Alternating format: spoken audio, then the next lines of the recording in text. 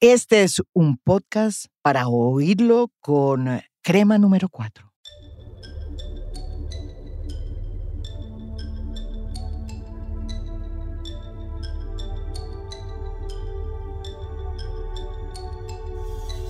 El de hoy es un podcast con el pabellón de los quemados, con varios de los congresistas, sobre todo representantes a la Cámara por Bogotá, que se quemaron, pese a que fueron uno de los mejores congresistas en este periodo, que hicieron su trabajo, que fiscalizaron cuando tenían que fiscalizar y fíjense, no les fue bien. Por eso, traigan la cremita número 4, porque la fogata aquí está que arde. En las pasadas elecciones del 13 de marzo, se eligió un nuevo Congreso. Y la verdad es que el Congreso de hoy es un Congreso impresionantemente distinto al que había. Es un Congreso con líderes sociales, por ejemplo. Es un Congreso donde hay presencia de todas las etnias, como ningún otro. Sin embargo, también es un Congreso en el que no van a estar varios de los mejores congresistas. Vaya paradoja. Muchos de ellos están aquí, integrando el pabellón de los quemados.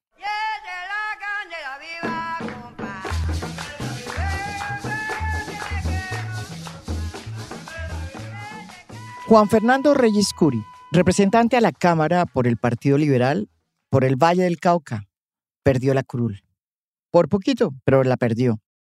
Mauricio Toro, representante a la Cámara por el Partido Verde. Le faltó, pero mejor dicho, ahí sí que la puntica. Perdió la curul.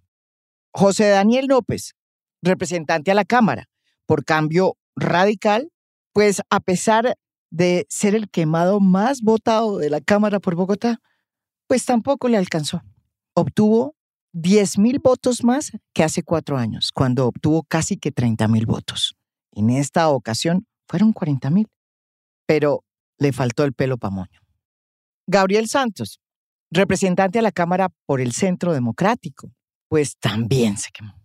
Y una aspirante que quería entrar a la Cámara por Bogotá por el Partido Verde, que es Diana Rodríguez, también se quemó.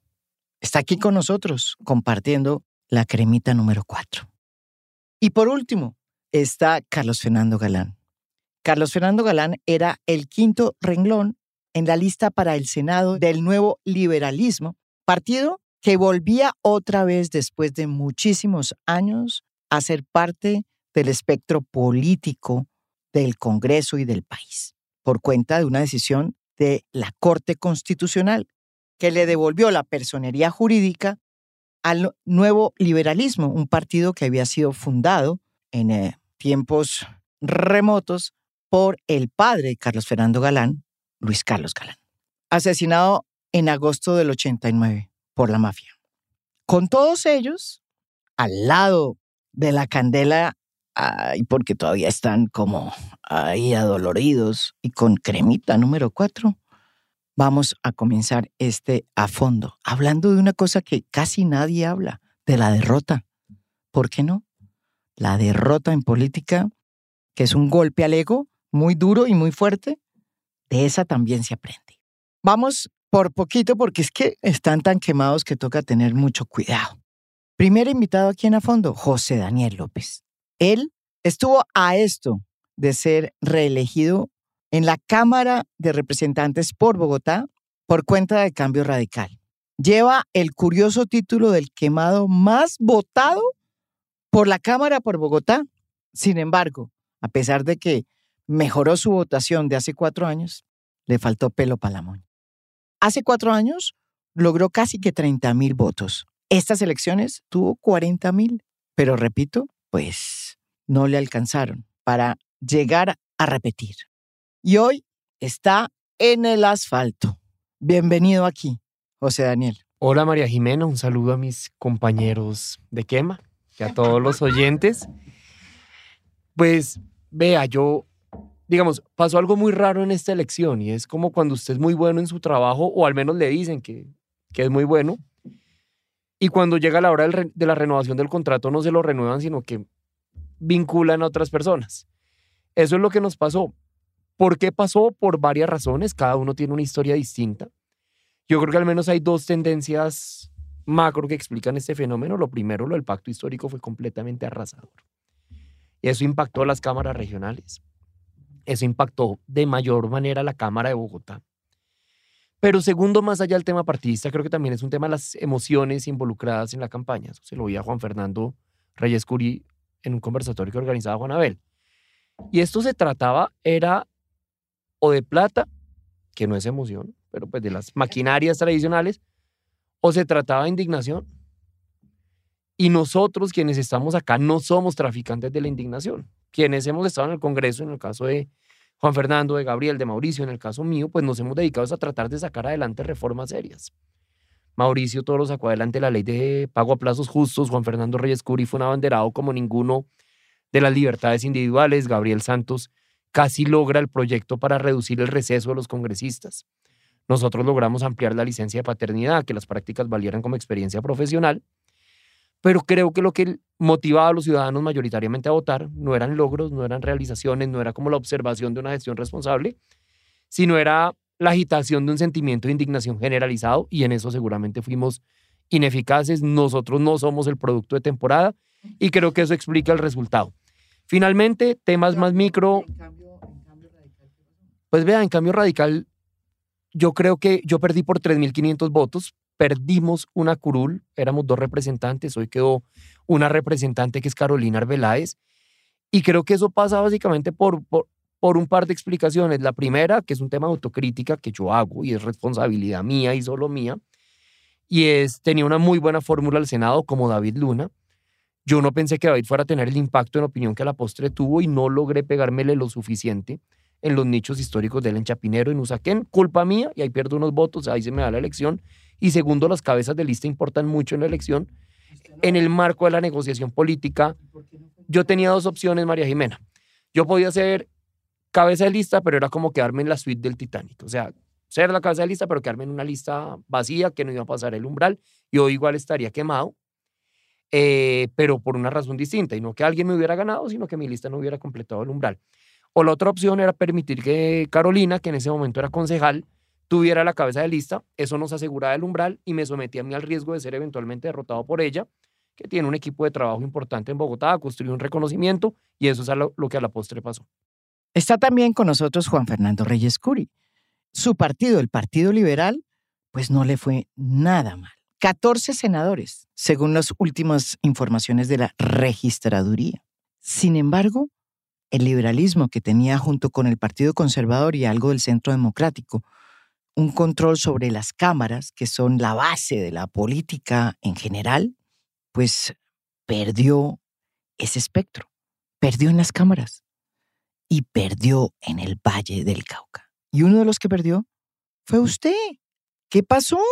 Bueno, María Jimena, pues un saludo a usted, a todos los que nos escuchan. Muchas gracias a todos mis compañeros de pabellón.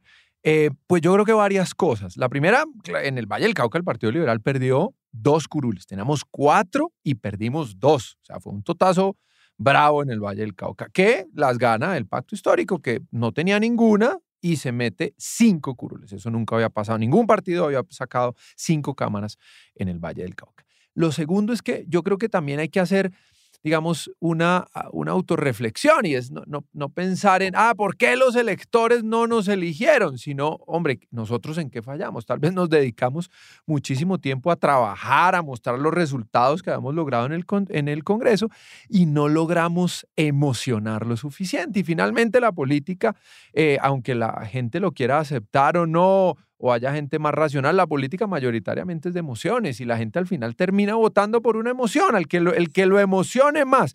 Y los que estuvimos en el centro quedamos ahí como en un sándwich, ahí como que quedamos un poquito, sí, tibios, un poquito olvidados por esos electores a los que no logramos emocionar lo suficiente para obtener de nuevo la curul. Unas emociones más hacia la izquierda mayoritarias que recogió el pacto, y otras claramente a la derecha y quedamos ahí como en la mitad. En el caso del Valle del Cauca es impresionante porque quien ganó fue la cabeza de lista del Pacto Histórico, que es un personaje pues que surgió de las marchas de Cali.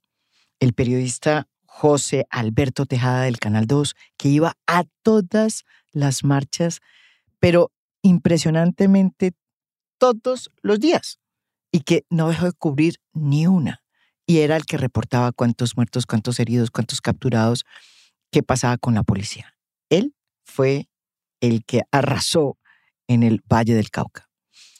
Pero no solamente estaba él, ¿no es verdad? Él y 4 más, la segunda la esposa de Roy Barreras. Es que la gente, mire lo curioso, la gente no votó en esa lista del pacto por personas. Yo estoy seguro que más del 90% de la gente que votó en el Valle del Cauca por el pacto no tenía idea de quién estaba en esa lista, que era una lista cerrada, que había armado el pacto en el orden, digamos, que habían decidido, y que la segunda era, entre otras, la esposa de Roy Barreras. Yo estoy seguro que la mayoría no sabía quiénes estaban en la lista y votaron simplemente por el pacto. A Gabriel Santos también le pasó algo similar que a Reyes Curi, del Partido Liberal. Él forma parte de la Cámara por Bogotá del Centro Democrático, un partido que hace 4 años pues le fue bien. Además porque hace 4 años pues estaba el presidente Álvaro Uribe y ese jala y jala bien y bien duro. En esta oportunidad, Gabriel Santos, que estaba de tercero en la lista a la Cámara, que además por Bogotá, que además era una lista abierta, debo decir, como la de Reyes Curi, resulta que obtuvo 23.543 votos, pero no le alcanzó. Gabriel, no es por nada, pero en su caso parece como que si el quemón lo tuviera ya, pero mejor dicho, a flor de piel. Pues, María Jimena, también muchas gracias por la invitación. Un saludo a todas las personas que nos oyen y comparten lamentos con nosotros hoy. En nuestro caso, en el Centro Democrático, la derrota en Bogotá fue contundente. Nosotros pasamos de tener 5 cámaras en Bogotá hace 4 años a pasar a 2. Perdimos 3 cámaras en Bogotá. Por supuesto, también la elección de cámaras en Bogotá, del pacto de sacar 7 a casi 8, que nunca había pasado en esta ciudad, pues no estaban las cuentas de nadie, pero yo también concuerdo en que quizás por lo que hoy en día nos reconocen de no transgredir líneas en ataques personales, de no acudir, digamos, a ideas populistas, de ser responsables, pues probó ser un mal producto. No hicimos lo que hicieron muchas personas en la política, sí, y digamos, las grandes votaciones de todo lado, pues son votaciones que representan personas que apelan mucho a los sentimientos, y nosotros, digamos, durante 4 años, a pesar de las diferencias, etcétera, logramos trabajar porque lográbamos no acudir a eso.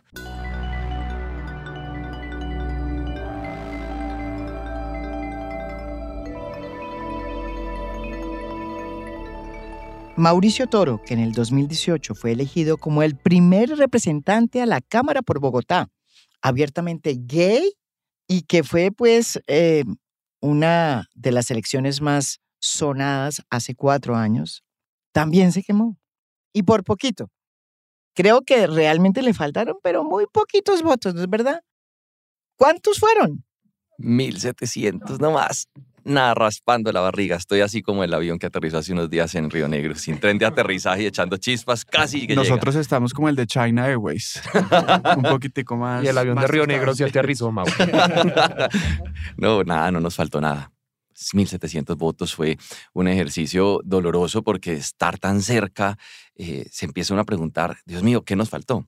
Y yo me sumo a quienes hoy han hablado frente al tema de las emociones, que claramente nos faltó, sino que también caímos en el exceso de técnica. No, la gente quiere que hablemos de los proyectos que sacamos, comida chatarra, que eutanasia, que plataformas, que licencia, es decir, una cantidad de cosas. Y ahora lo que proponemos, recargados. No, la gente quería ver sangre, la gente quería ver polarización, la gente quería ver confrontación, la gente quería oír una apelación a esos sentimientos de indignación y decir yo soy. Todavía no era el momento de hablar propuestas. 2018 sí, 2018. ¿Y por qué llegamos nosotros en 2018? Se acababa el proceso de paz. Había un país con una esperanza enorme y la gente estaba diciendo, bueno, ya después de toda esta revoltura, ¿qué proponen?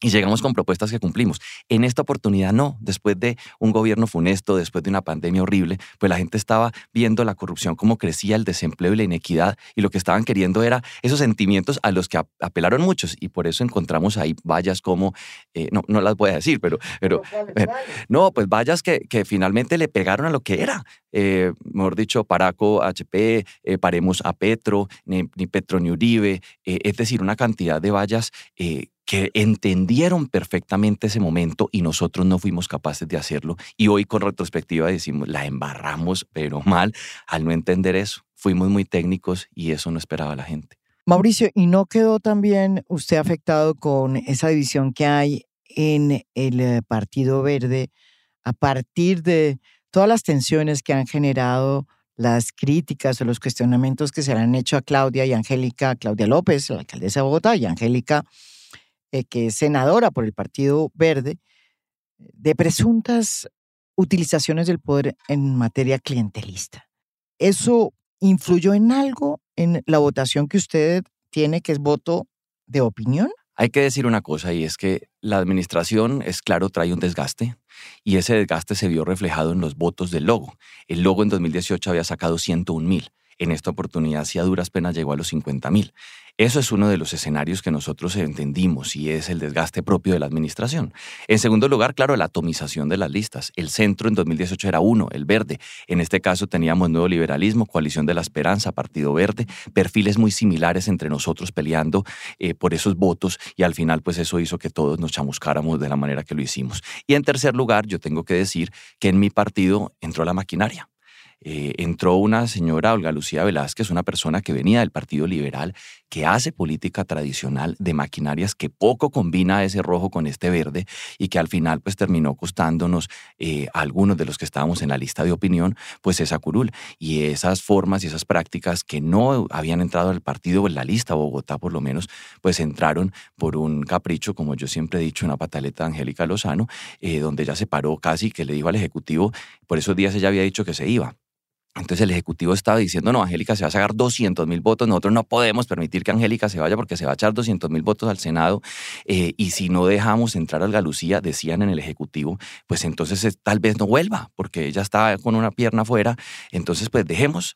Nosotros advertimos, yo advertí, dije, esto puede tener dos efectos, o suma votos o nos quema a quienes somos de opinión, en especial a Diana Rodríguez y a mí, y eso fue lo que terminó pasando, eso fue una crónica de una muerte anunciada. El caso de Diana Rodríguez, pues, es también muy especial. Diana Rodríguez es una mujer que ha trabajado desde hace mucho tiempo en temas de género, de derechos humanos y de acceso a la justicia. Decidió ella ser candidata a la Cámara de Representantes por Bogotá y hacer un equipo junto a Juanita Gobertus y Diego Lacerna con la Alianza Verde.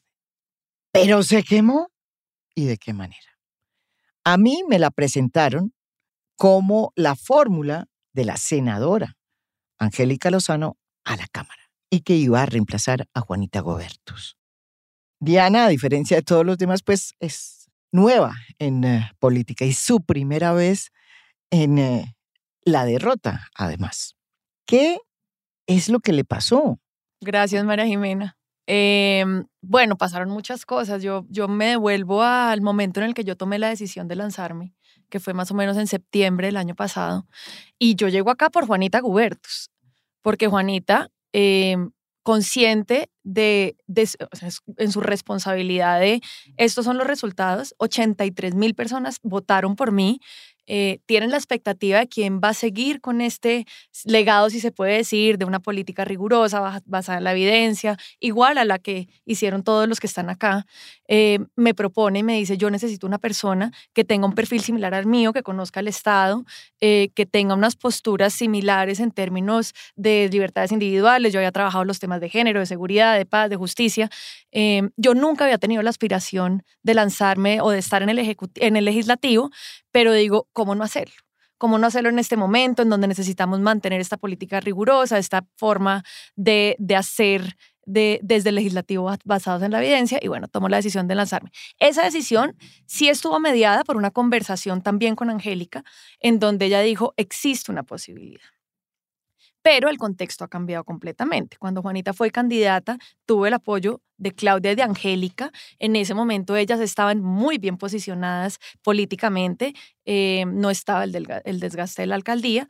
Entonces, claro, uno toma la decisión pensando un poco cómo fue esa elección de Juanita, pero como lo decía Mauricio, cambió completamente el contexto. Entonces, en principio lo hablamos con Angélica, pero cuando está la decisión de que Angélica no va a tener fórmula en Bogotá ni en ningún lado, ella fue muy clara y dijo, por mi situación actual, porque Claudia es la alcaldesa, yo no voy a tener una fórmula específica, yo voy a apoyar a varios candidatos a la Cámara que espero que también me apoyen a mí.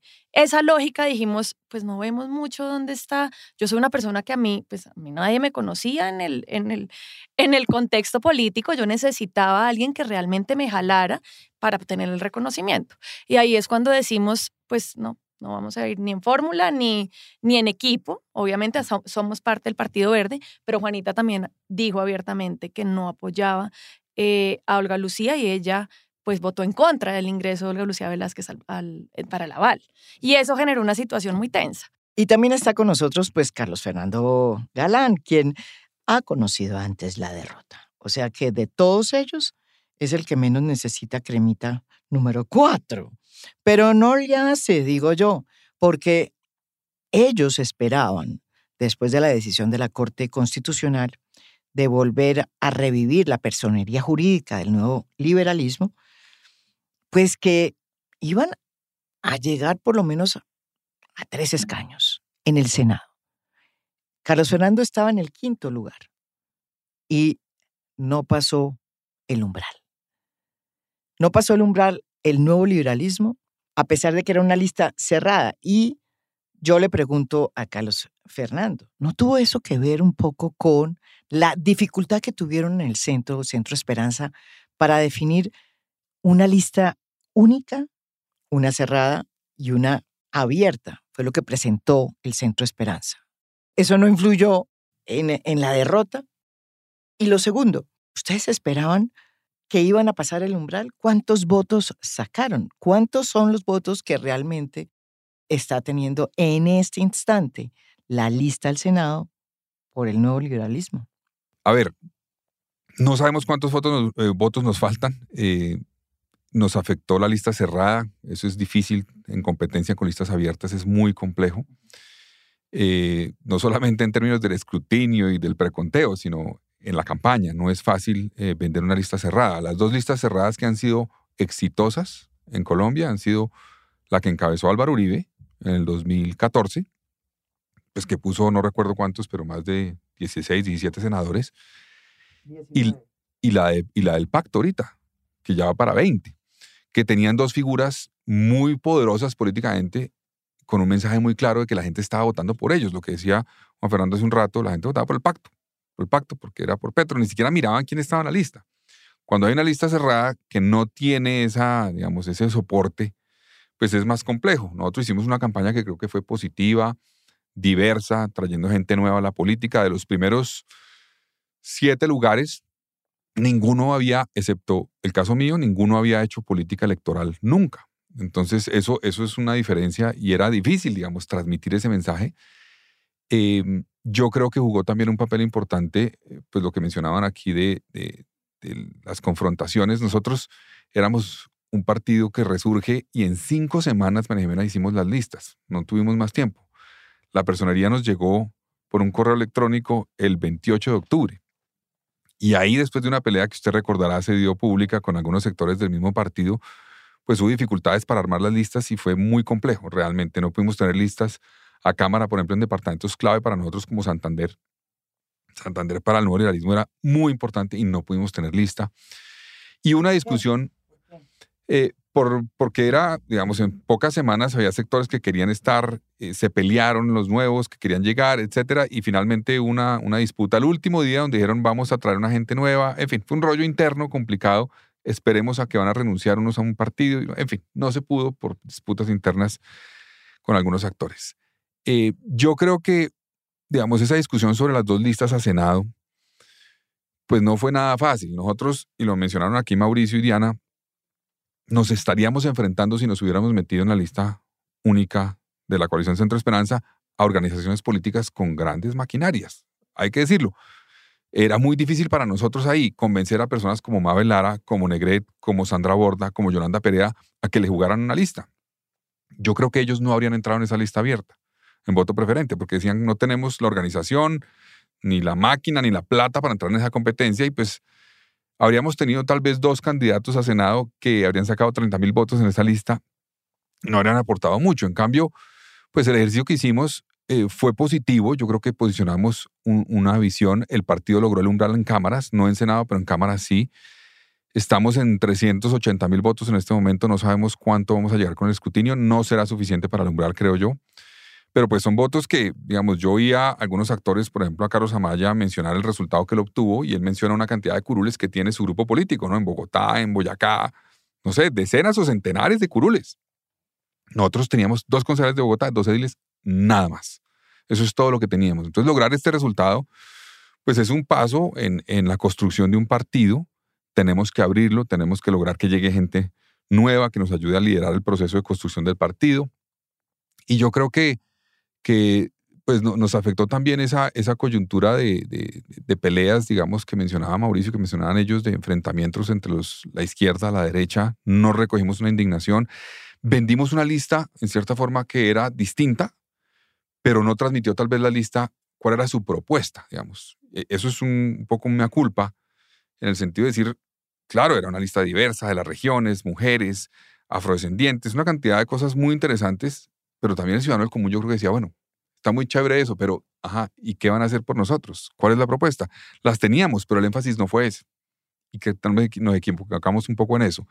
Y un último punto que yo creo que hay que pues, evaluar un poco para futuro, es que perdimos muchos votos con el Partido Liberal, definitivamente. O sea, una cantidad de personas nos dijeron que votaron por el Partido Liberal pensando que estaban votando por nosotros. Yo creo que hay que hacer la valoración sobre el tema del logo, digamos, es el resurgimiento del neoliberalismo. Entonces la Corte dijo, ustedes usan la imagen que estaba en esa época inscrita en el Consejo Electoral, o el Tribunal Electoral, y nos tocó usarla.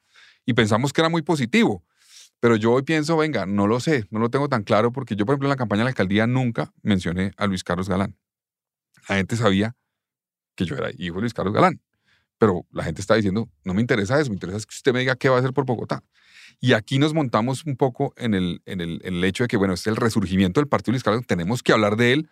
Yo creo que mucha gente dijo, bueno, yo no voy a votar por ese logo, por votar por ese logo. Díganme ustedes qué representan y qué proponen. Vayan más allá que eso. Y tal vez no hicimos el esfuerzo suficiente para ir más allá que eso. Y eso generó que mucha gente dijo, no, pues chévere ese logo y todo, pero vamos a votar por otros. Pero, Carlos Fernando, mucha gente se pregunta, si hubieran hecho unas listas unitarias y no hubiese 2 como pasó en estas elecciones, ¿usted cree que no habrían salido? Es que lo lógico es que si van unidos, pues es mayor la posibilidad de que ustedes hubieran entrado. Ustedes, los del nuevo liberalismo.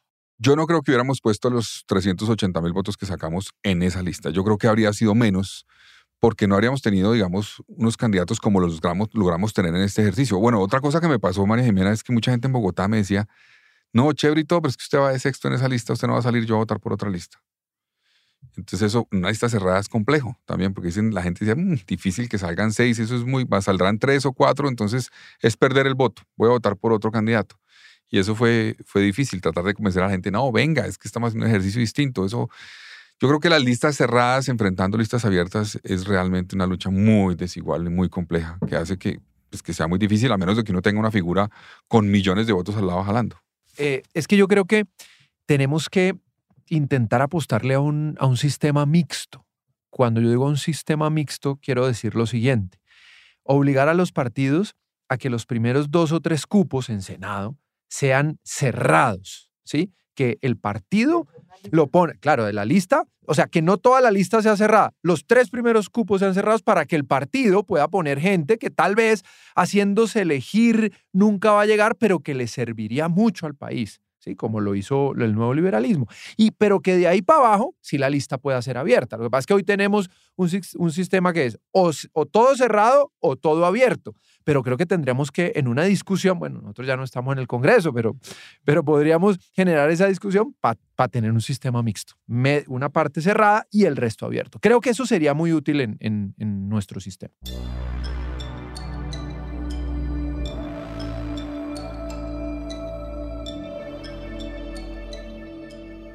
Una de las sorpresas de este Congreso, además de que llegaron muchísimos líderes sociales y muchos representantes de diferentes etnias, yo diría que es la llegada de los youtubers y especialmente de uno, JP.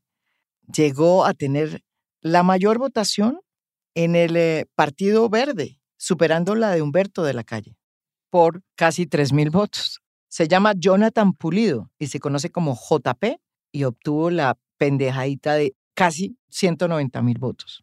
La votación de Jonathan Pulido fue la tercera votación más alta en las elecciones pasadas del 13 de marzo, solo superada por la votación que tuvo Miguel Uribe Turbay por el Centro Democrático y por María Fernanda Cabal del Centro Democrático, que obtuvo 195.000 votos, casi pegaditos. Y todo porque JP tiene un muy exitoso noticiero en YouTube. Y en ese noticiero creo que planteó toda suerte de propuestas y explicó por qué y cómo las iba a implementar si llegaba al Congreso. Y se volvió un fenómeno impresionante en Colombia. ¿Ustedes qué les dice este triunfo de JP? Un youtuber que utilizó su YouTube para decir, mire, si yo llego al Congreso, voy a hacer todo esto. ¿Y por qué las cosas están mal? Por esto. Y fue comunicándose y conectándose con la gente. Y miren la votación que tuvo. ¿Alguna reflexión? Yo iba a decir, no solamente sobre JP, sino personas como Catherine Miranda, como Inti Asprilla, lograron algo y fue hablar en términos sencillos a la ciudadanía. Hablarle sin enredos de cada uno de los sentimientos y las indignaciones que se estaban viviendo. Plantear las situaciones y esa radiografía del país y hacerla por medio de sus redes sociales. Y eso les permitió conectar muy fácil con las personas. Nosotros estábamos hablando más complejo, un poco desorientados frente a esto. JP con su noticiero explicó la reforma tributaria de Duque, desde cómo iban a grabar los entierros hasta cómo se iba a subir el valor del café y de la panela, y empezó a generar esa indignación. Y luego explicaba cada uno de los proyectos, se sentaba horas a estudiarlo, porque yo no lo conocía. Cuando llegó al Congreso, lo vine a conocer y me metí al canal a mirar todos esos videos y yo decía, qué facilidad, como coloquialmente y rápidamente explica cada una de las indignaciones que puede estar sintiendo un ciudadano de a pie, sin tecnicismo, sin enredos, sin leyes, sin el número de la ley, sin la Cámara. Esto es lo que va a pasar. Eso le dio casi 200.000 votos. Una persona de a pie que le habló a los de a pie. Pues yo en el proceso de reflexión también creo que no podemos dejar de escuchar y ser sordos a lo que dejaron estas elecciones. Si JP ganó, pues también tenemos que ver qué podemos incorporar de esas formas de llegarle a la población, porque nos podemos quedar aquí un poco también, pues no arrogantes, pero sí diciendo como no ven las propuestas programáticas, no ven el fondo, estamos preparados, tal, pero no nos estamos conectando con los que están eligiendo. Entonces, yo me acuerdo cuando yo me lancé que el video decía, yo no soy ni influencer, ni tuitera, ni youtuber. El error. Ahora reconocer la debilidad, pero entonces me dijeron, una persona muy buena en temas de comunicación me dijo, abra TikTok y empieza a hacer TikToks. Hice 3 y dije, esto es ridículo. Yo no soy TikToker. Yo no estoy tampoco transmitiendo porque esa no es mi esencia. Entonces, la pregunta es, ¿cómo logramos utilizar todas estas herramientas y estas formas de hablar de manera más sencilla sin tampoco renunciar a quiénes somos nosotros? Porque hay otro debate también en lo presidencial y es, entonces nos tenemos que volver populistas para poder llegar con estos discursos que están teniendo mucho más enganche. Es una reflexión que yo sí me hago y es, no nos quedemos solamente mirándonos a nosotros diciendo somos los técnicos los que sabemos tal, sino cómo llegamos con estas propuestas técnicas a el día a día y sí, como al lenguaje común de las redes sociales. María Jimena, yo tengo sentimientos encontrados con lo que oigo acá y quiero citar a Paola Turbay en este podcast. A Paola Turbay. A Paola Turbay una vez le preguntaron que cómo era ser reina. Una pregunta más para reina. Oiga, Paola, ¿cómo es ser reina? Por eso se quemó. Por estar viendo reinados. No. Eso fue antes esta es una frase muy vieja, de hecho, me la enseñó Hernando Salazar. Y Paola Turbay dijo, ser reina es ser como uno mismo. Yo creo que ser candidato es como uno mismo. Suena bastante básico, pero en últimas tiene que ver con la genuinidad. Uno tiene que ser un candidato que se parezca más o menos a uno. yo me muero de la vergüenza, pero yo no soy un tipo que me vea en TikTok y tiendo a creer que si me modernizo y migro a TikTok, eso no va a salir bien. Pues yo creo, digamos, yo creo que cada uno tiene un sello, un ADN, y lo que de alguna manera siento que represento en el Congreso es una idea de un trabajo enfocado en soluciones, un trabajo práctico, basado en datos concretos, y no, digamos, de alguna manera que pase por la agitación de la indignación. Y no condeno a quienes simplemente, digamos, de algún modo representan un sentir de inconformidad, que entre otras, tanto JP como Catering, como Inti lo hacen supremamente bien y hay un arte y una técnica impecable en lo que ellos hacen. Pero yo, digamos, yo me imagino siendo, no, yo no creo que todos los políticos lo deban ser, más un solucionador de problemas colectivos. Lo digo porque de alguna manera sí creo que en nuestras formas de comunicación debemos tratar de mantener nuestra genuinidad. Yo no podría migrar al mundo de la indignación. Yo no soy eso, ni creo en eso, ni lo represento. Y también creo que la política es cíclica. Y tiendo a creer que después de esta elección, y dependiendo también un poco de quién gane la presidencia, va a haber una demanda por candidatos que representen cosas más parecidas a lo que hoy representamos. Quería poner eso sobre la mesa. Segundo, también creo que al menos para el caso de las cámaras por Bogotá, que somos la mayoría de quienes estamos acá, creo que también nos terminamos quemando sin proponérnoslo entre nosotros mismos. No solamente por Diana o por Mauricio, por Gabriel, por en la lista del nuevo liberalismo, aparte de Julia, que fue una campaña absolutamente exitosa, había gente más o menos parecida a nosotros, Miguel Silva, Germán Ricaurte, estaba Fernando Rojas en la lista de la coalición de la esperanza. Si uno empieza a sumar esa votación de personas ponderadas de centro, llega más o menos a 200,000 votos, pero cuando usted divide esa torta en 8 pedazos, pues resulta siendo una torta mucho más pequeña. A mí me pasó una cosa. Una persona que había sido voluntaria en mi campaña, que había estado, se fue por la lista de la coalición de la esperanza y dijo, yo me quiero lanzar. Y yo, hágale, pues los jóvenes tenemos que llegar. Se echó 9,600 votos, que era de aquí. O sea, ahí estaban los 1,500 míos y esa es una realidad de... Pero quiero controvertir en algo de José Daniel. No es tanto el canal, sino el mensaje. Yo fui el primer político que abrió TikTok en Colombia, eso me pegaron una revolcada al principio, que porque me iba a ridiculizar, y al final muchos aprendieron que ese era un canal para transmitir unas ideas y nos superaron. Y lograron transmitirlo muy bien. Entonces yo creo que más allá del canal es la forma y eso es lo que nosotros tenemos que aprender. Yo tengo que decir, igual sumamos una votación muy importante. Yo pasé de 19,000 a 30,000. Cada uno de nosotros aumentó un poquito, en su gran mayoría. Eso quiere decir que nos faltaba ese peso para la moña, que era saber mover ese sentimiento. Y yo creo que, digamos, en estos momentos tan dolorosos en lo personal y eso, uno se... Claro, durísimo, todavía estoy entusado. El primer día me dediqué a comer helado y me actualicé viendo Boba Fett, no me bañé, obvio, totazo durísimo. Sí, porque la política es básicamente casi que la validación del ego, a pesar de que uno trate durante 4 años de despojarse de eso, pero es realmente un culto a la personalidad donde la gente le dice qué tan bueno es uno, porque la gente también necesita acceder al poder y pues obviamente es mejor acceder al poder por medio de amigos, pero entonces es como toda una dinámica ahí medio tóxica y después uno se lanza a una elección y pues una elección es la validación del rechazo público. En el caso nuestro que lo perdemos, entonces pues es una vaina ahí, digamos como... Están en la parte más profunda, sí, como sí, están al fondo y a fondo. No, total. En el agujero, José Daniel y yo estamos en el agujero negro. Pero hay una cosa que yo creo que uno puede rescatar de estas elecciones.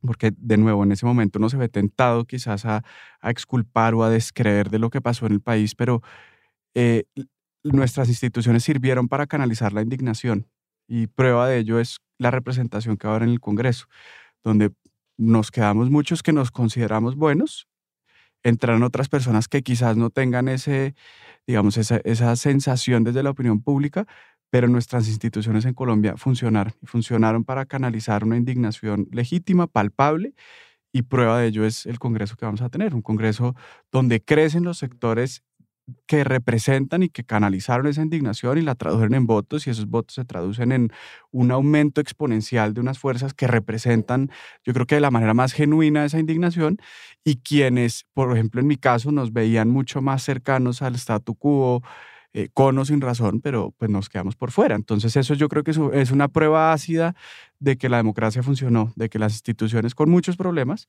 pero se tradujeron en renovar la foto. Es una foto que representa el clima emocional del país. Y bueno, y entonces uno oye a Gabriel Santos y uno después oye a lo que dijo el líder del Centro Democrático, que es el expresidente Álvaro Uribe, quien salió a decir al otro día de las elecciones del 13 de marzo que la abrumadora mayoría de Gustavo Petro era en zonas de influencia del narcotráfico, como diciendo que los que habían votado por Gustavo Petro eran todos narcotraficantes.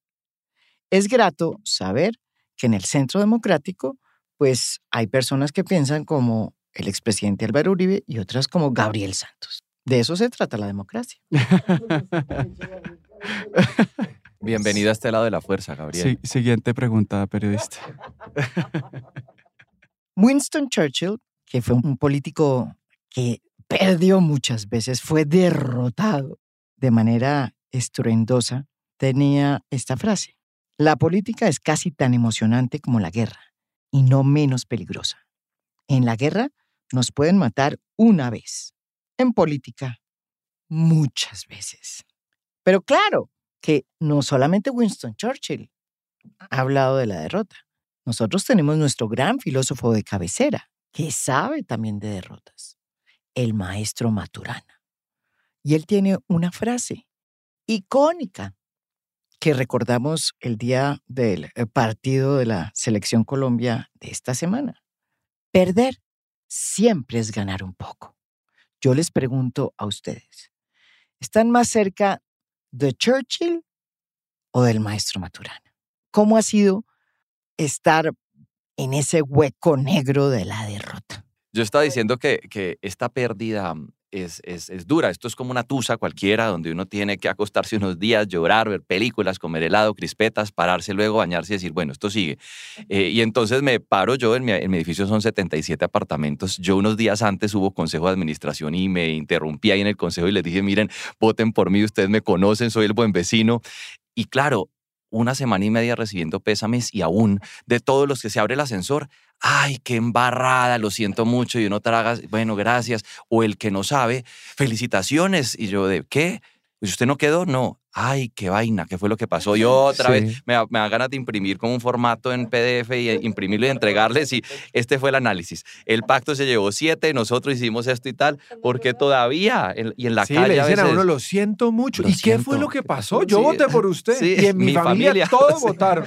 Y yo, ¿dónde están esos votos entonces? Y le mandan a uno, en mi mesa no está, no sé si a ustedes les pasó. Ay, yo sí. voté y en mi mesa no aparece mi voto. ¿Qué hacemos? Camine para Corferias. Sí, No, a mí me cuesta mucho, pero creo que es una tara personal lidiar con el pesar del otro. Como esa sensación de ser objeto de pesar, pero que al mismo tiempo siento que es un pesar no tan merecido porque es perder una elección. No, digamos, no se murió nadie acá, nadie se enfermó. Yo, la verdad, no sé mucho qué decir. Siempre digo lugares comunes, como son gajes del oficio, vamos para adelante, alterno esos lugares comunes de manera aleatoria, seguimos. Me ha dado duro de una manera pasivo-agresiva. Yo creo, digamos, yo María Jimena no he llorado, no he tenido como un momento de... No tanto en Netflix, he tenido un caladril maravilloso que ha sido mi hija. Yo en las vacaciones de Navidad entregué una bebé de 4 meses, apenas empezando a interactuar, y hoy tengo un motor atómico de 7 meses. Entonces, como reencontrarme con mi hija y con mi esposa, porque, digamos, uno se va de la casa cuando hace campaña, así uno llegue a dormir todas las noches. Eso ha amortiguado mucho, pero de algún modo sí, digamos, la procesión va por dentro. Y en ese pedazo lo que más me cuesta es uno cómo interactúa con la gente que solidariamente le dice, oiga, qué embarrada. Pero ya cuando es el mensaje de 600, es como si ya sé que qué embarrada. Pero las frases, no sé, las frases típicas, Estoy ¿no? muy amargado, Las cosas te lo debo pasan confesar. por algo. Mejores cosas, sí, no era para usted. De lo que te salvó. Mejores cosas vendrán. Como se nota la afiliación religiosa de mis seguidores. Esto es cuando Dios cierra una puerta, abre una ventana. Pero yo tengo que decir que es bonito al final. Pero Gabriel, usted abrió Tinder, esa app que se utiliza para hacer citas amorosas, y la utilizó para hacer match con posibles votantes. Caramba, ¿usted cómo le fue con eso? Porque eso sí es bien raro. Yo cuando vi ese Tinder dije, raro utilizar Tinder para encontrar votantes cuando la gente usa Tinder para otra cosa. No, fue muy curioso porque, digamos, una noche me escribe una amiga y me dice, oiga, bandido, una amiga mía lo acaba de ver en Tinder. ¿Qué está haciendo? Su esposa lo va a matar. Yo le dije, no, y me tocaba mandar una noticia como, no, esto es una cosa política. Nosotros tratamos de explorar y abrir muchas otras vertientes para hablar de política. Desafortunadamente probaron ser muy, o sea, la gran mayoría como que me seguía la cuerda durante 5 minutos y es, oye, ¿y nos podemos reunir para hablar algo distinto de política? Y ahí todo, no, mira, pues muchas gracias, yo estoy casado, tengo una bebé hermosa. Sí, pero, o sea, en verdad, digamos, de todo eso salieron dos reuniones con 2 personas maravillosas que digamos que genuinamente querían conocer más del proyecto. Poliamor. Pero no fue, digamos, nosotros también tratamos de hacer de todo, se nos quedaron muchas ideas como en el pipeline de sacar cosas muy distintas. Nosotros encontramos una sinergia del carajo con una agencia de publicidad. Y teníamos, por ejemplo, una idea que nos faltó un poquitico de tiempo para ejecutarla. Y vamos a sacar esas papeletas para hacer porros. Y en cada una había un argumento de por qué legalizar, un argumento económico. Entonces, esto genera tantos puestos de trabajo, esto genera tanto en impuestos, o esto puede generar tanto en muchas otras cosas. Entonces, teníamos una cantidad de ideas así muy disruptivas, muy innovadoras, que digamos, pues a la postre yo no sé si eso logró ser un diferencial, porque mucha gente también, como en el pésame, oiga, su campaña fue la mejor, pues importa un carajo, porque no, Voy a decir, pues me no quitó logré votos. capitalizarla. Me quitó votos. En el Estéreo Picnic me di cuenta que me quitó votos Gabriel. Estaba yo en el Estéreo Picnic. No lo suficientes. Y resulta que de pronto me empezaron a decir, Mauro, unos estudiantes míos del CESA, que yo había sido profe del CESA, qué vaina, es que Gabriel y ustedes, los dos gays, ¿cómo se quitan votos? Y uno no sabía por quién votar. Y yo, ¿cómo que Gabriel gay? Aquí está su esposa y su hijo. Gabriel sacó unas vallas que decían una derecha diferente, y una derecha diferente no se mete en la cama de la gente, y una bandera LGBT. Entonces, claro, yo soy el congresista abiertamente gay del país, y toda esa comunidad como, ¿cómo así, Gabriel? No. Y entonces no sabían por quién votar, y los estudiantes, sí, y no. Se me metió en el rancho, que además yo también estaba en Tinder y lo veía ahí, yo berriondo. Pero, sí. Yo como estoy soltero, yo sí pude hacer citas y conseguir votos. No supimos mandar el mensaje que nos estábamos haciendo los maricas con el Centro Democrático, más bien. No pudimos convertir eso en votos. Nosotros, María Jimena, la tusa pues es un poco distinta porque es colectiva. Digamos, aquí no es individual de una candidatura, sino todo el partido. Yo les contaba el otro día a ellos, pues yo ya tengo experiencia con derrotas. Digamos, si usted se acuerda de muchas de ellas, de los años 80, todas eran derrotas.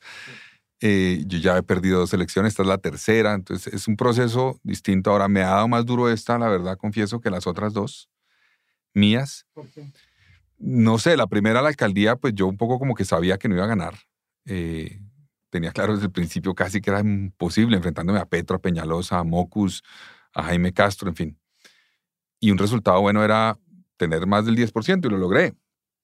Y eso me abrió puertas. En la anterior elección a la alcaldía, el 2019, pues aunque estuve muy cerca de llegar, pues quedé un poco con una sensación de que lo hice bien, de que mostré una forma distinta de hacer política. No logramos llegar, pero logramos 1 millón de votos, una cosa importante. Aquí yo tenía la expectativa y me monté en el tren de que podíamos romper un poco el tema de la opinión en el Senado y lograr una lista completamente de opinión que lograra umbral y que marcara una diferencia. Y no.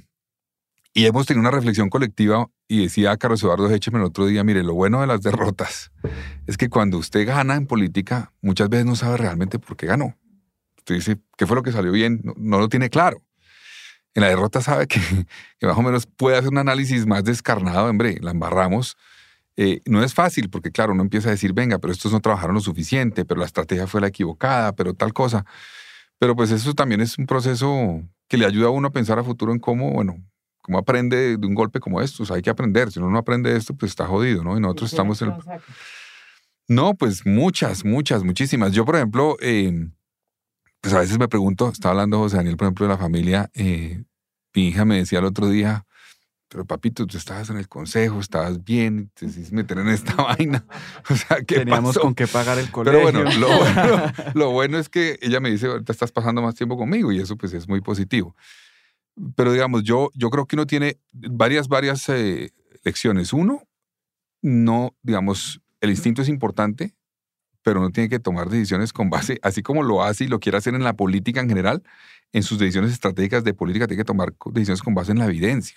Uno vive a veces en un mundo de la gente, como dice Gabriel, que le dice esto está bien, esto es lo que hay que hacer, lo hizo bien, etcétera, y uno tiene que calmarse, calmarse y decir, venga, tenemos que oír más voces, tenemos que estudiar más las situaciones, medir más las cosas. Nosotros, por ejemplo, increíblemente no hicimos un estudio de opinión como partido para valorar cómo estábamos, quién nos conocía, quién no, qué sentimientos generábamos. Y hemos debido hacer eso, porque pues nos montamos sobre el rollo de que hay una buena imagen, necesariamente por el tema del logo, el partido, el resurgimiento, irrumpir una nueva fuerza política, y no estaba ahí eso. Entonces hay que aprender de eso, creo, y hay que tener eventualmente más capacidad, digamos, de evaluación periódica, en el caso nuestro, de lo que estamos haciendo. Nosotros nos montamos en ese tren, pensamos que iba bien, inclusive críticos nos decían van volando, y yo ahorita me doy cuenta, no, de pronto lo decían es precisamente para que siguiéramos con la misma estrategia y no para que corrigiéramos, y uno tiene que ser capaz de oír más. Carlos Fernando, pero faltando 2 o 3 semanas, todo el mundo ya, los analistas decían que era factible que ustedes no pasaran el umbral. ¿Ustedes nunca tuvieron esa percepción? Pero, por ejemplo, me decía, yo me reuní con el que usted mencionaba ahorita en la charla antes de entrar con Álvaro Echeverry del Pacto Histórico, y él decía, en el Pacto Histórico nosotros les poníamos a ustedes 1.250.000 votos. No sabemos qué pasó. Entonces, sí, digamos, nosotros nos montamos en eso, pensando que teníamos, yo nunca pensé que 1.250.000, pero yo decía, el umbral lo logramos. El umbral lo logramos. La crisis que hubo un poco en la Centroesperanza, pues que eran cercanos y aliados, pero también competencia. Pensamos que nos iba a ayudar, digamos, la crisis que hubo con Ingrid y la situación con de la calle diciendo no puedo apoyar al candidato de la Centroesperanza porque se salió Ingrid. Entonces, que pensamos que eso iba a golpear, y nosotros sí estábamos monolíticos apoyando a la Centroesperanza. Pero pues parte del análisis es entender que lo que decía Gabriel, uno vive en un mundo y se montan unos trenes y no se da cuenta de que tiene que tener la capacidad de aterrizar, oír voces distintas, evaluar permanentemente y corregir. Y no lo hicimos, nos montamos en ese tren, pensamos que íbamos a salir al otro lado y totazo. Yo no sé por qué tú debes tanta plata, realmente te lo juro. Mira, te voy a decir por qué. Te voy a decir porque primero, Julio Merlén, la oficina es una cosa y yo soy otra cosa. Cuando tú me dijiste un día, qué vergüenza, yo tenía un hijo de puta peso para hacer tus elecciones. Un peso, pero óyeme bien, un peso tenía yo. Yo empecé a hacer finanzas, 7.000 millones para tus elecciones. Después pensé por ahí, no, total, yo puse 12.000 millones de pesos para tus elecciones. Papi, deja la exageración, ¿a quién se los diste? Deja la locura. ¿A quién, mi amor? O sea, tú estás echando un poco mentira. No, te lo juro que no. Te digo, el día que le di, 4 días, y a qué hora se lo di.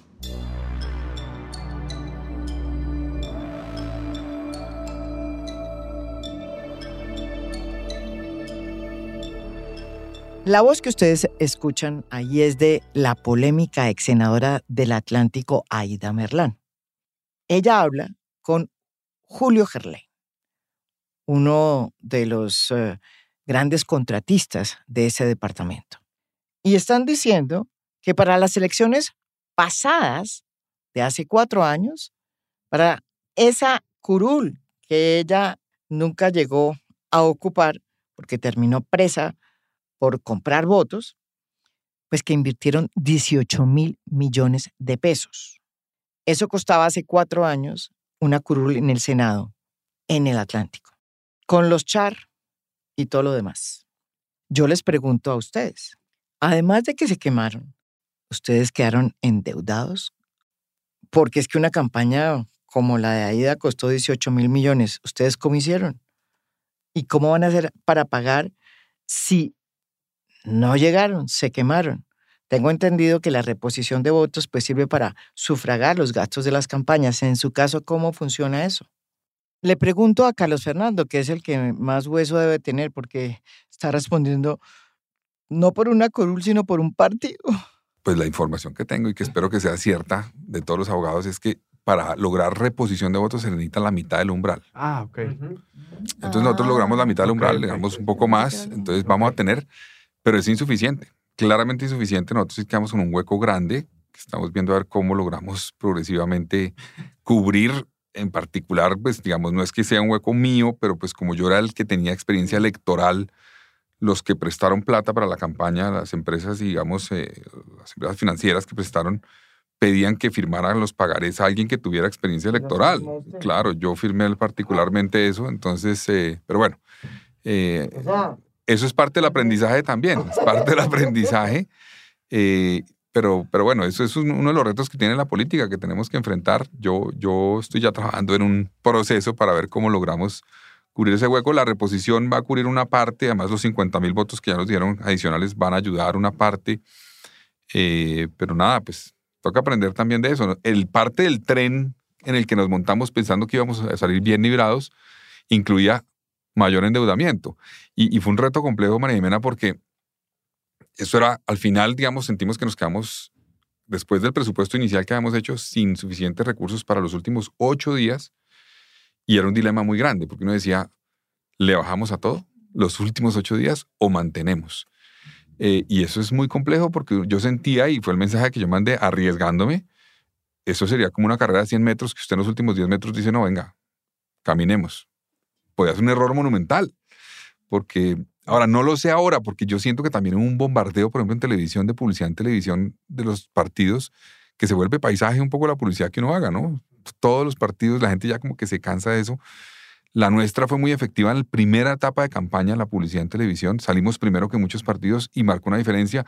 También supimos que el Pacto Histórico Petro, por ejemplo, dijo, ¿qué pasa? ¿Por qué no hemos salido nosotros? Ya salió el nuevo liberalismo con una lista cremallera, cerrada, que garantiza la presencia de mujeres. Tenemos que romper con algo mucho más fuerte y nosotros después nos tocó frenarnos por cuenta de no tener la capacidad para lograr el resultado. Entonces, sí, la deuda es grande, pero pues vamos a ver cómo la cubrimos. Juan Fernando Reyes Curi, ¿qué le pasó a usted? ¿Quedó endeudado? Digamos que no con deudas, ahora pues sí, ya sin salario y sin sueldo después de que vamos a salir del Congreso a buscar trabajo. Pero no, digamos que lo que decía Gabriel, nosotros nos financiamos en el Valle del Cauca, aportes, digamos, de empresas, y con la reposición de votos ahí, digamos, alcanzamos a saldar una deuda que adquirimos. Entonces, no, digamos que no con deudas. Claro, uno también dice, uy, fuimos tal vez de pronto muy conservadores, hubiéramos podido pedir un crédito mayor y meterle más plata a la campaña. A uno eso al final se le pasa eso por la cabeza, uno dice, de pronto, ¿qué tal si arriesgaba uno otra plática? De pronto hubiéramos quedado. Pero no, pues no fue así, pero afortunadamente no hay deudas. Hay que pues salir a buscar trabajo, lo que tenemos que hacer. No, pues no sé, estamos primero cerrar bien el Congreso. Nos quedan todavía 3 meses y medio hasta el 19 de julio y la idea es cerrar muy bien con broche de oro y luego mirar qué vamos a hacer. Pues, seguir en lo público, sin duda, y pues a mí me gusta. Uno a veces cuando le pasa esto, uno dice al otro día, me quiero salir de esta vaina, no quiero volver a ver nada de lo público, de la política, pero eso se le pasa rápido y uno dice, no, pues hay que seguir en lo público. Sí, y vamos a seguir en lo público. Vamos a ver qué vamos a hacer. Pues todavía hay tiempo y estamos construyendo algo, a ver qué hacemos. Gabriel, en su caso, ¿cómo quedó la chequera? Porque pues espero que le haya ido mejor que con el Tinder. No, yo no tuve la fortuna de mi compañero Reyes Curi de poder terminar sin hueco. Nosotros ahí tenemos un huequito, digamos, pues que iremos solucionando. Pues yo creo que esto es una cosa muy curiosa porque yo viví algo muy parecido a lo que le pasó a Carlos Fernando con mi papá. Igual cuando él se lanza a la alcaldía, al final no había plata, no sé qué, uno qué hace. ¿Qué dice, digamos? Porque en última la política es tratar de materializar un sueño. Es una idea que uno tiene muy bonita, mejorar la vida de la gente, etcétera.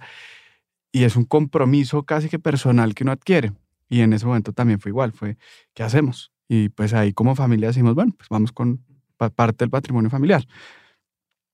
Y ahora, digamos, pues también igual, pues fue una apuesta igual grande de unos ahorros que en mi caso que yo tenía y pues que uno se los mete y unos créditos en los que uno se mete, pues yo tengo un hueco, gracias a Dios, no enorme, que toca ir financiando con estos últimos mesecitos de chanfa que nos quedan. Pero sí, yo creo que es que es una apuesta también muy personal en la cual, de nuevo, uno puede sobreestimarse, etcétera, pero pues oiga, yo creo que yo tengo algo que le puede mejorar la vida a la gente. y uno pues en esto pues se la juega toda y en eso se la juega toda y hasta más, pues cuando pide uno plática prestada. Entonces yo sí me voy ahí con un huequito. Veo un poco sorprendido con la pregunta de José Daniel, que está que se habla. ¿Qué le pasó, José Daniel, a usted en el tema de la financiación de la campaña? No, mi historia es parecida, solamente que mi acreedor no es el partido, sino es el Banco de la Vivienda, que son más activos en el cobro. Pero lo mismo, pero te tengo una mala noticia, porque yo también quedé 10.000 votos abajo versus la meta. Cumplí el 75% de la meta. No, ya hice los números y no son 30 millones lo que debemos, Mauro, sino son 45 millones de pesos. Entonces, yo creo que acá podemos adjuntar al podcast el link con nuestras hojas de vida y un vaqui para Carlos Fernando. ¿A Mauricio Toro cómo le fue? ¿Toca sacar una vaquilla? ¿Está a punto de eso? ¿O cómo es la historia suya? Pero ya podemos hacer una vaqui o un asado, una colecta para tapar los huecos de... Yo quedé con un hueco porque yo la primera campaña la hice vendiendo mi carro. Entonces dije, yo vendo mi carro y a la de Dios, brutos pero decididos, lo que pase.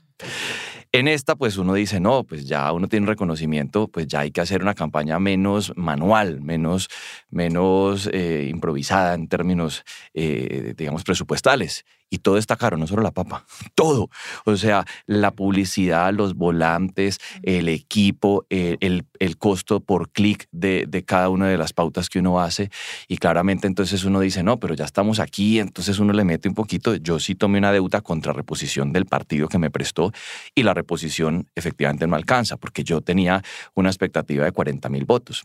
Y esos 10.000 de diferencia, pues va a ser la deuda, que son como 30 millones, que toca es lanzar a Reyescuri de alcalde y que nos contrate secretarios. Diana, ¿su caso cómo fue? Porque es que el suyo es el más difícil de todos, digo yo, porque los otros por lo menos tienen ya una infraestructura política porque han estado en la vaina. Pero usted era la primera vez que se metía en esto.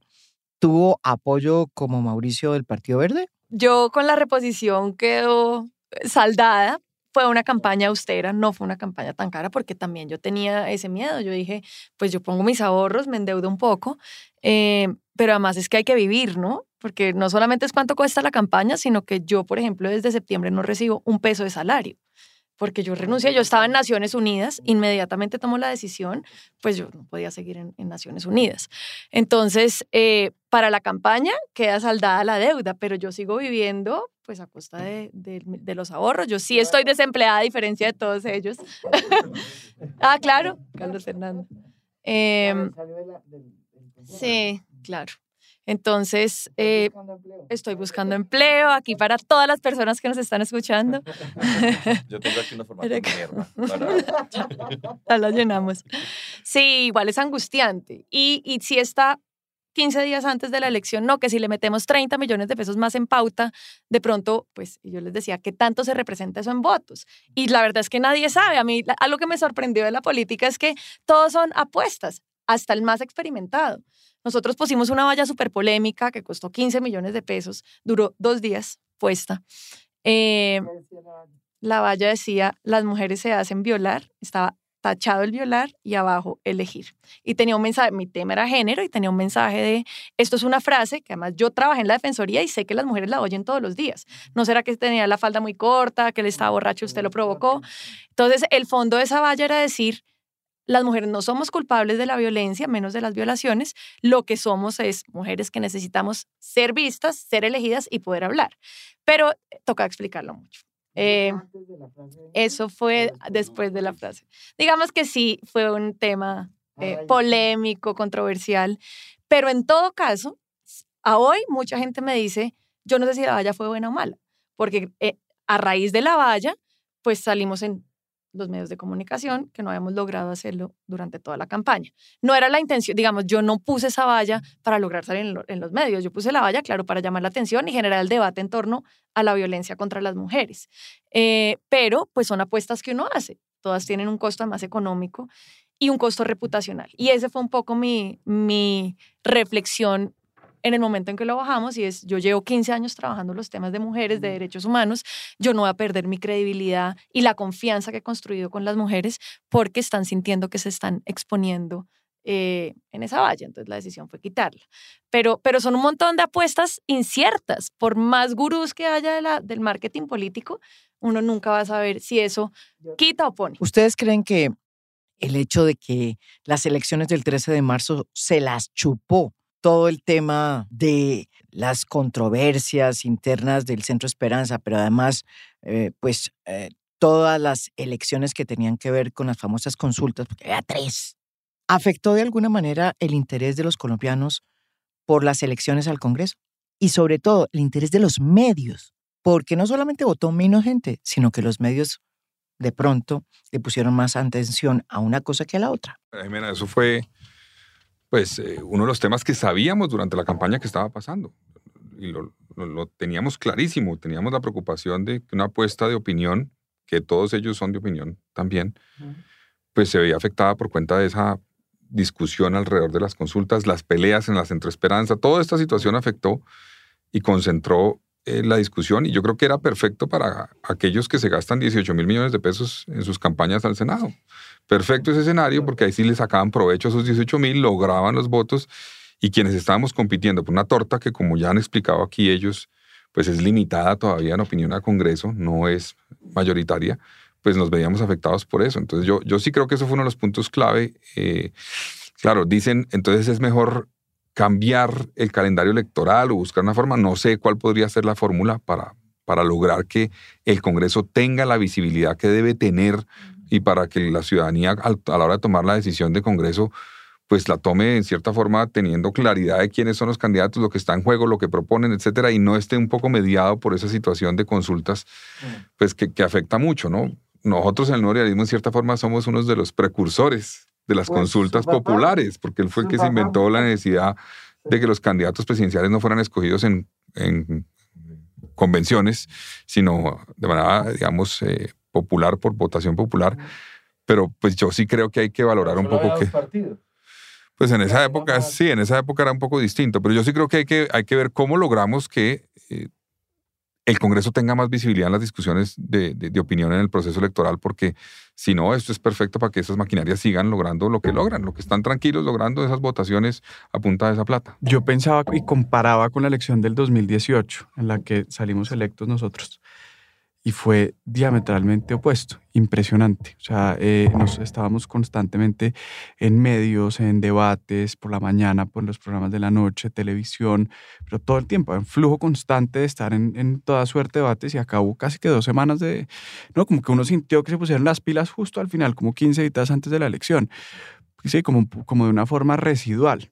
Pero fue una vaina brutal, o sea, y eso permite que las personas que tienen, por ejemplo, como JP, el youtuber, etcétera, que tenían otros canales para comunicarse con la gente que nosotros no supimos explotar, pues esa ausencia de presencia de personas constantemente en los medios la capitalizaron entre las maquinarias, pues, que tienen su elección garantizada. Una persona que no sabe por quién votar, pues obviamente es una persona muchísimo más fácil de capturar por una estructura política legal o ilegal.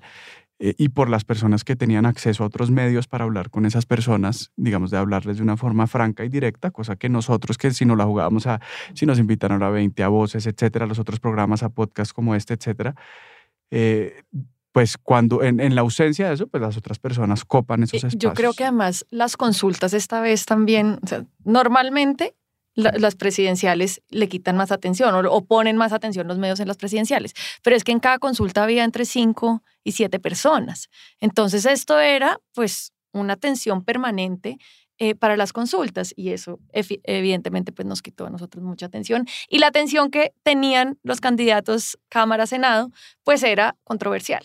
Entonces atacó a tal persona, puso la valla controversial, salió a hacer ruido y perdimos ahí mucho.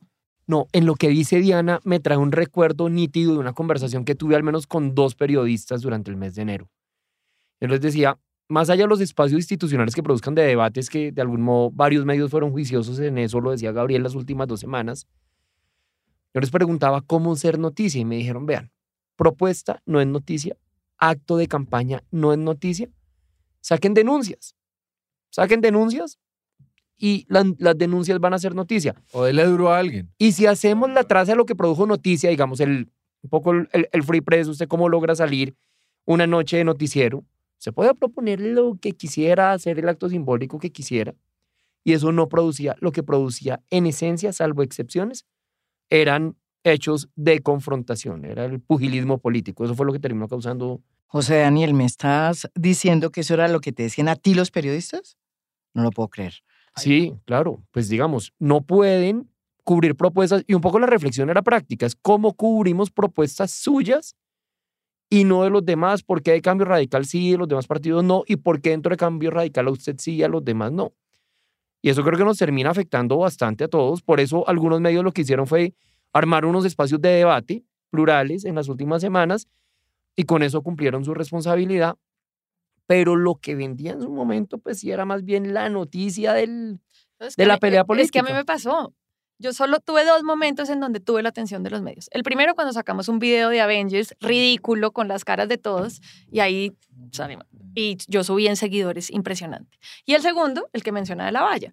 ¿Eso qué es? No hay fondo, hay controversia, nos estamos ridiculizando, estamos ahí haciendo veloso, y ahí sí, todos los focos encima.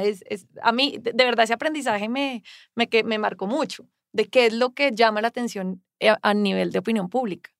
Pero también uno tiene que mirar, hay 6 millones de personas que salieron a votar y votaron por Congreso y no por consultas. Y uno dice, ¿y por qué ya estando en la urna votaron por Congreso y no por las consultas? ¿Qué los motivó a ellos? Uno, digamos, en primera instancia diría, pues los motivó solamente el Congreso y ninguna consulta los logró mover para haber marcado el tarjetón o haber pedido el tarjetón de alguna de las consultas. Y lo otro, finalmente lo ha dicho Diana y José Daniel, es que, pues sí, efectivamente, yo creo que en este grupo nos caracterizamos un poco por ser muy duros con el problema y suave con la persona. Y yo creo que las campañas más exitosas son muy duras con personas y pues poco les importa solucionar al final los problemas. La pregunta para José Daniel. Quiero saber si José Daniel López se va a ballenear o no en la primera vuelta.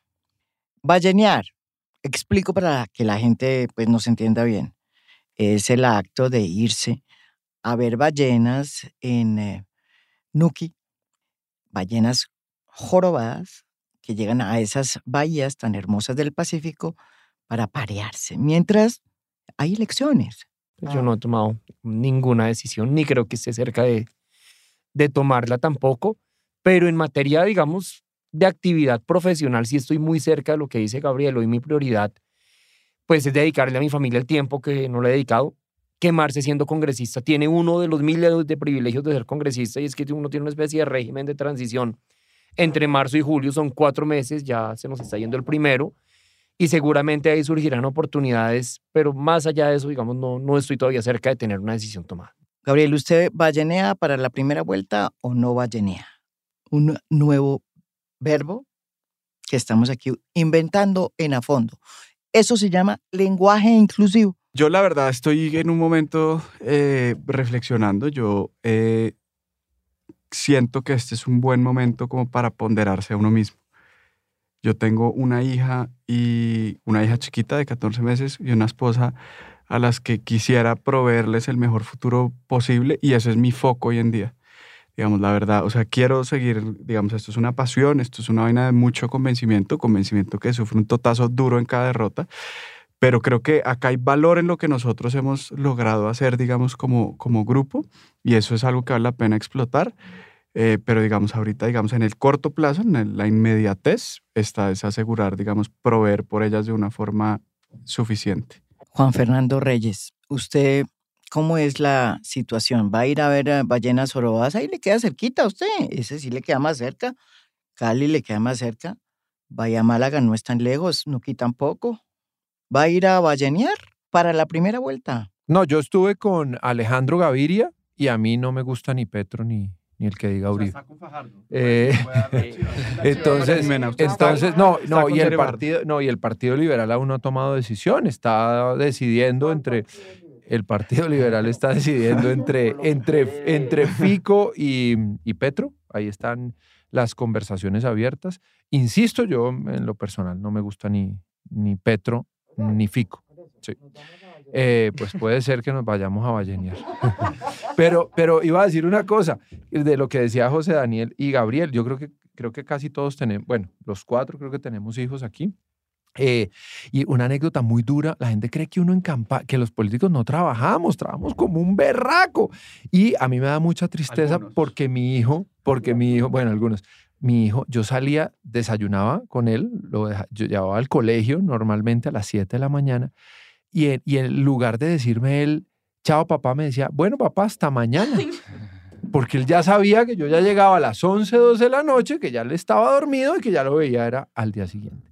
El primer día que mi hijo me hizo ese comentario, yo dije, a mí me salieron las lágrimas. Esa vaina es durísima. Yo quisiera saber entonces qué va a pasar con el nuevo liberalismo en primera vuelta. ¿Alguna chiva, Carlos Fernando? Esto no está definido. Yo creo que todavía faltan 2 meses de campaña. Particularmente lo que estamos viendo ahorita en el manejo, por ejemplo, de la libertad de expresión, la libertad de prensa, me preocupa mucho.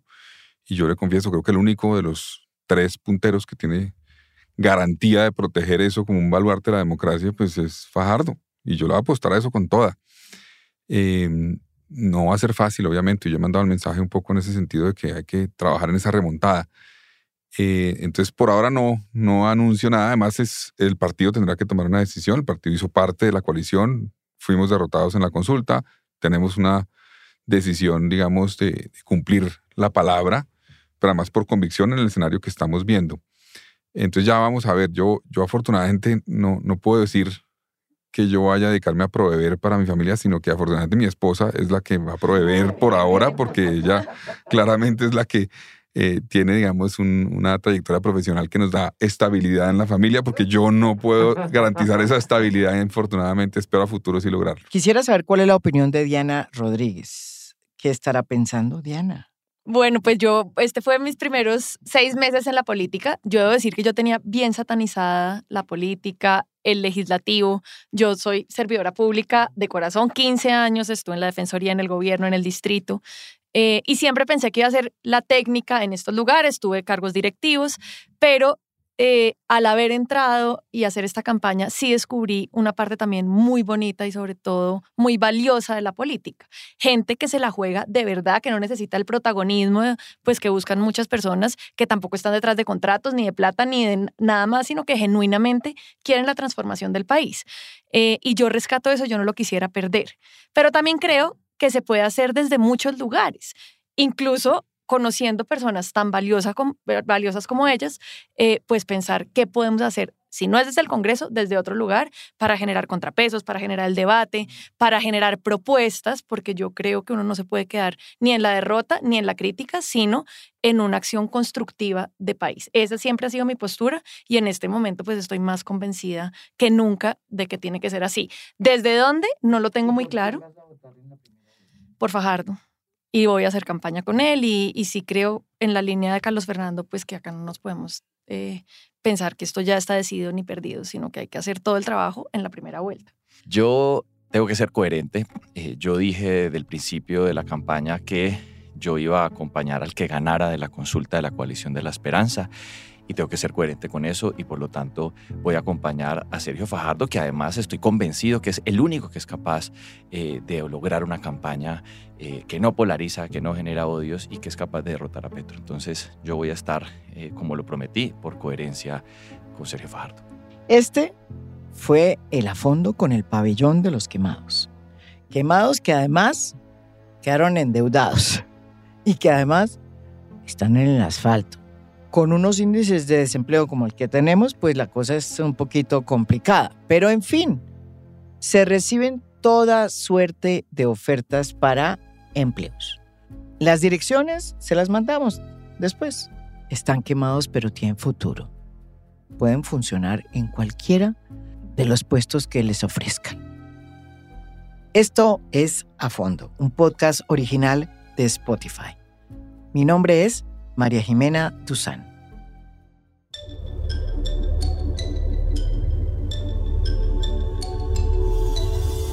A Fondo es un podcast original de Spotify. Producción general, Lucy Moreno. Editor de contenido, Adrián Ateortúa. Editores de audio, Cristian Leguizamón y Audio Factory. Música original del maestro Óscar Acevedo. Gracias por escuchar. Soy María Jimena Duzán.